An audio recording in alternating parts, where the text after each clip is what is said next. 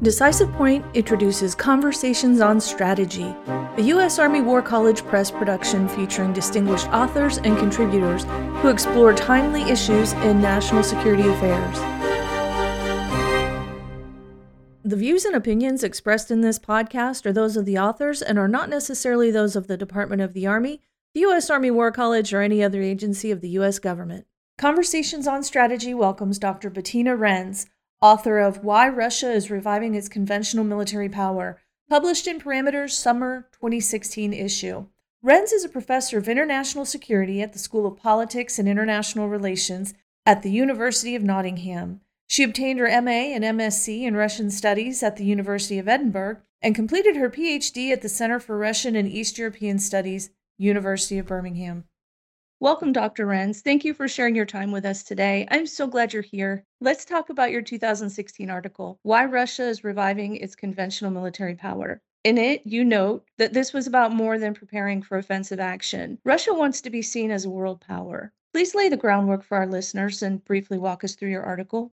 So I wrote this article in the aftermath of the annexation of Crimea in 2014, and pretty much what I'm calling for in the article is that we need to view what is going on in Russia at all times, really, within more historical context, and in particular, the annexation of Crimea and what happened afterwards, not as a sudden turnaround or an unexpected event. And because I think we encounter this problem quite often in Western assessments of Russia, again and again, I think we are again in danger of making the same mistakes. There's a tendency to hyperbole when assessing Russian military capabilities and intentions. So during the 1990s, there was very much the view in the West that Russia was finished as a global actor. It had very weak conventional military. There was the assumption that Russia no longer had any ambitions in that respect, and it was only interested really in fighting small wars in its periphery and performed very badly there. And against this background, then, the sort of lack of attention paid to Russia, the annexation of Crimea in 2014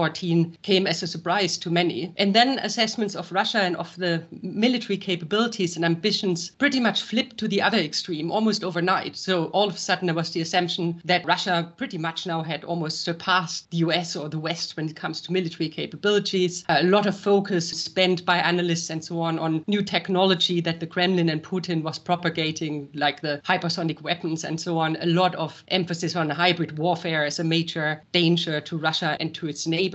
And now in 2022, of course, what we have, a clear escalation of the war in Ukraine that in fact has been going on since 2014. This is clearly a very offensive and aggressive military operations that has very serious danger of escalation beyond Ukraine. But the focus seems to be by many analysts now on how poorly the Russian armed forces are doing operationally, even talking about the Russian military as a paper tiger and so on. So these assessments are not useful, and I deal with that in the article. So in the article, I show that conventional military power, in addition to nuclear deterrence, of course, was actually always important to Russia. It was important for upholding the Soviet Union's power during the Cold War. It was seen as important under Yeltsin, even already in the 1993 military doctrine, very ambitious plans laid out for conventional military capabilities. It was only affordable at the time. And then since 2000, also President Putin immediately focused on conventional military power as important. And the military reforms that occurred in Russia then, especially since 2008, military modernization, were conducted not only to fight wars more efficiently, but especially really to recreate powerful military for Russia as a symbol of great power status, because Russia, again, this is nothing recent. Russia always saw itself as a great power, even during the 1990s, where when it came to military capabilities, that wasn't really the case. So there is a challenge for the West, and this is what I pose in the article as well. How do we deal with this? How do we deal with Russian great power ambitions and its preparedness also to use military force? The West and the United States and its allies and coalition partners have been used to being able to stand up to opponents, various dictators and so on, intervene in various humanitarian situations since the 1990s. But of course, Russia is different from these opponents, and there's only so much that the West can do about stopping or preventing Russia from using conventional military power because of the danger of nuclear escalation, as we also see now in the war in Ukraine. Here's a quote from your piece.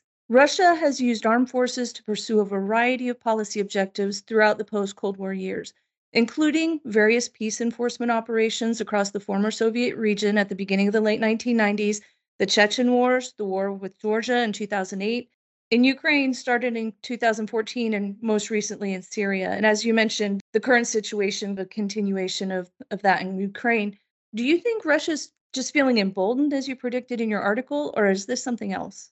Russia, of course, has been using military force to pursue various interests, objectives, and this is nothing new since the early 1990s. And again, this is something we have to bear in mind. So what Russia was dealing there, especially in its neighborhood, where various security concerns about destabilization and so on, extremism, but also very importantly, status concerns were always important to Russia, especially regionally. So what Russia, the Kremlin, has long called or sees as its sphere of influence, the former Soviet region. And they became involved in various armed conflicts, civil wars, and so on in the early 1990s. But they kept forces, Russian military units in all of these areas, Georgia, Moldova, Tajikistan, that they were involved in as so-called peacekeepers. Since 1992. And as such, really, then the war in Ukraine is nothing new. Very much 2014, the annexation of Crimea was also about regional status concerns, first of all.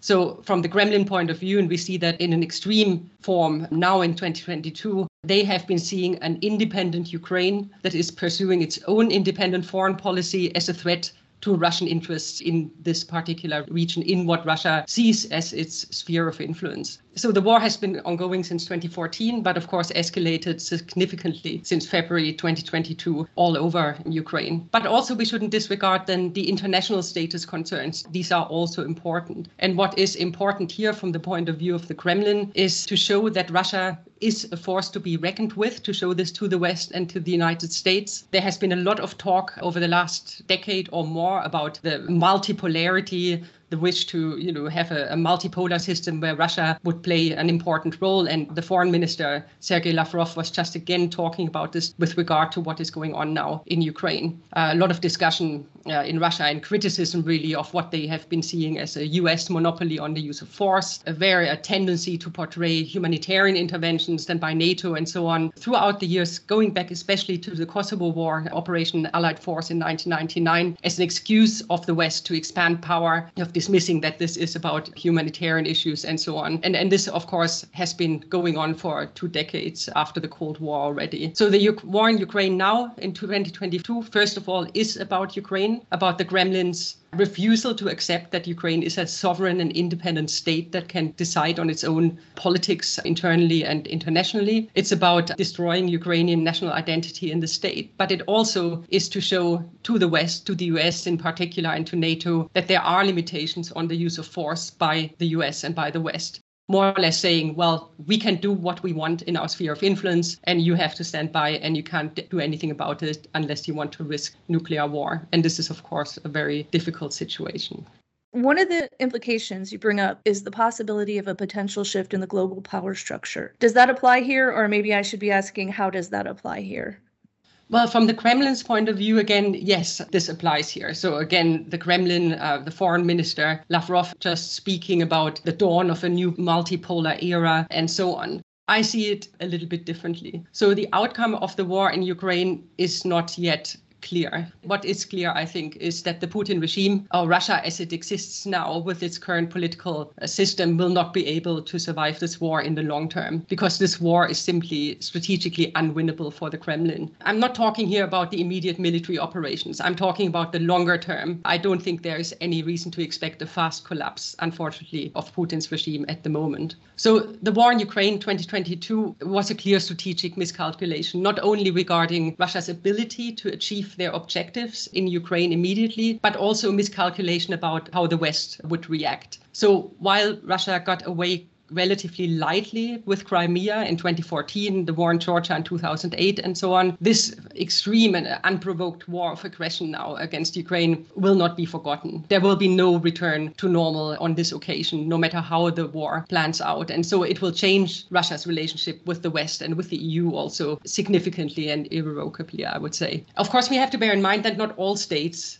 are against this war, or at least not as strongly. So there are other countries, China, India, Pakistan, and so on, that are not as unambiguously condemning Russian actions and human rights abuses and war crimes. And some of those countries, of course, share the views in particular with Russia about the West and about the US and the international order. But I already warned in the article in 2016 that Russia can and will not win another arms race against the West if it comes to it, just as the Soviet Union was unable to win this. So, as I mentioned before, President Putin prioritized military modernization and military reforms right from the outset of his presidency. But for quite a few years, it was unclear how far he would go with this, whether he would yet again, like was done in the Soviet Union, prioritize military power over all other instruments of statecraft at the expense of many other areas of the state and of development. But I think now it's clear that Putin, again, failed to build a state in Russia that could truly compete internationally or have much to offer really in areas other than military power and military aggression, either politically or economically. So it's clear there are some states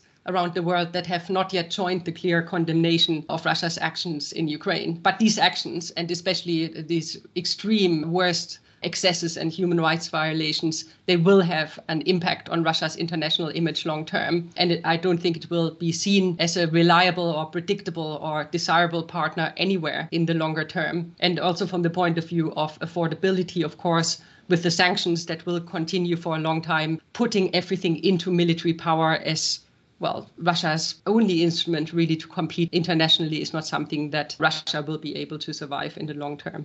Thanks for sharing your thoughts on this topic and for making time for us today. Thank you. Thank you very much. If you enjoyed this episode of Conversations on Strategy and would like to hear more, you can find us on any major podcast platform.